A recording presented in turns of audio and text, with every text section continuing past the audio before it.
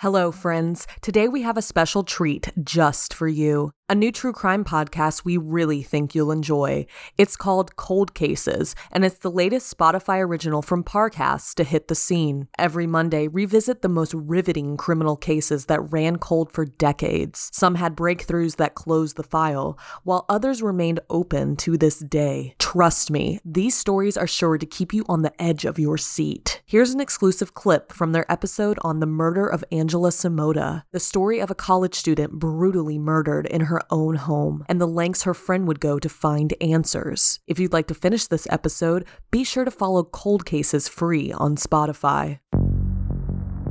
Due to the graphic nature of this cold case, listener discretion is advised. This episode includes discussions of violence, sexual assault, and murder. We advise extreme caution for children under 13. Sheila Wysocki waits for the answering machine. The police always send her to the answering machine, and she always asks the same question. When will you solve Angie's murder? They told her once she was the only one who'd ever asked about the cold case. Everyone else has moved on, but Sheila can't. Angie won't let her. So for the 500th time, she calls again.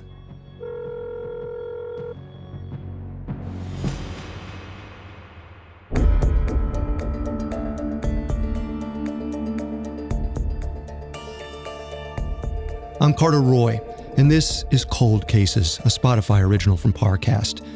Every Monday, I tell you the story of a crime that went unsolved for years. We'll explore a vast array of offenses, from burglary to arson to murder. Some weeks, forensic breakthroughs will solve long-dormant cases. Others will still be left searching for the truth. Today, we're unearthing a murder investigation from the 1980s. Angela Samota was a bright, charming, popular young college student, and the circumstances of her death left a deep scar on those who loved her. But sometimes, light shines brightest through the dark. As tragic as Angela's death was, this story is about what happened next, when the despair left in her wake drove a close friend to do something extraordinary. We have all that and more coming up. Stay with us. There's no right or wrong way to respond when a loved one is violently ripped from our lives. No official guidebook, no clear time to move on. Unfortunately, these tragedies are more common than we would hope. This story is about one such tragedy, a brutal murder that touched dozens of lives and left one woman with a burden she carried for 25 years. It begins in Dallas, Texas, in the midnight hours of October 13th, 1984. Ben McCall sleeps peacefully in his bed. He works in construction and has to get up early the next morning. He wakes with a start as someone knocks on his door. He glances at his clock. It's 1:30 a.m. Disgruntled, Ben throws on his clothes and stumbles to the door. He doesn't know what to expect so early in the morning. He's surprised to find his girlfriend, 20-year-old Angela Samota, standing at his door. Her long hair and large blue eyes accentuate everything she wears: a black silk jumpsuit, black pumps, and a mischievous grin. Angela has come to tease him for missing out on a wonderful night on the town.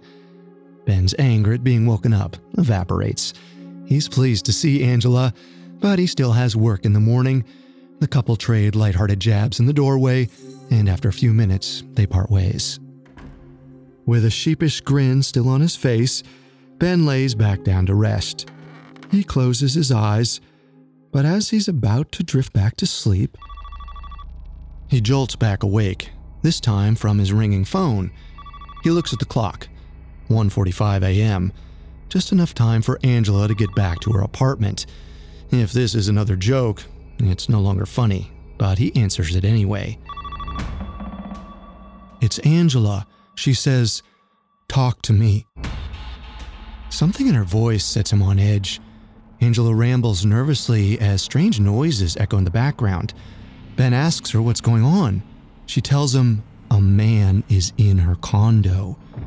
He asks to use her bathroom and telephone, and she let him in. Ben hears the man's muffled voice. Angela doesn't respond. Instead, she asks Ben, is there a payphone at a nearby convenience store? Ben's sure there is. He hears Angela tell the man, but a moment later, Angela says she'll call back. Before he can stop her, the call disconnects. Ben waits for her return call, but his nerves can't handle it. He picks up the phone and dials her number. She doesn't answer.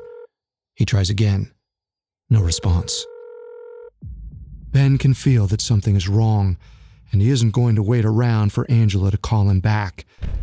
He jumps into his truck and speeds down the road to her apartment.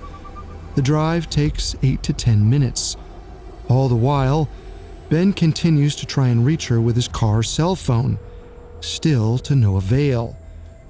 He reaches her condominium and sees Angela's car parked outside, a sign she hasn't left.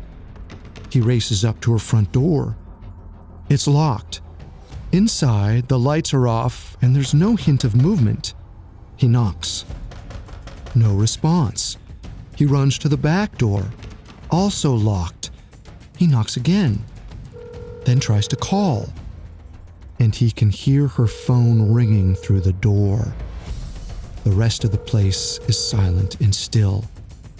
He panics. Where is Angela? Why isn't she answering? His mind races, and in his desperation, he has one last hopeful thought. He drives to the nearby convenience store, thinking that she might be at the payphone, but no one's there.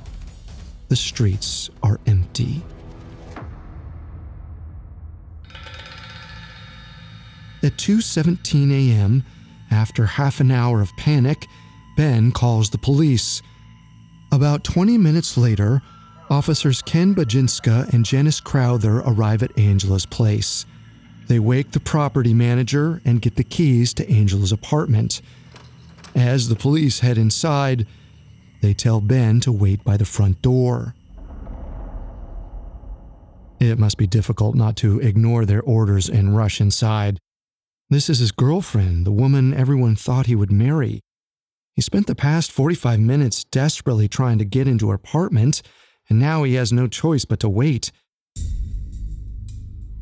Inside Angela's condo, Officer Bajinska surveys the living room. So far, there's been no sign of activity. His gaze falls on a single black pump left in the middle of the floor. His pulse quickens. Who takes off just one shoe? He looks towards the bedrooms, eyes wide, scanning for an intruder. Step by step, he makes his way towards the door. He creeps into the bedroom, watchful for any movement.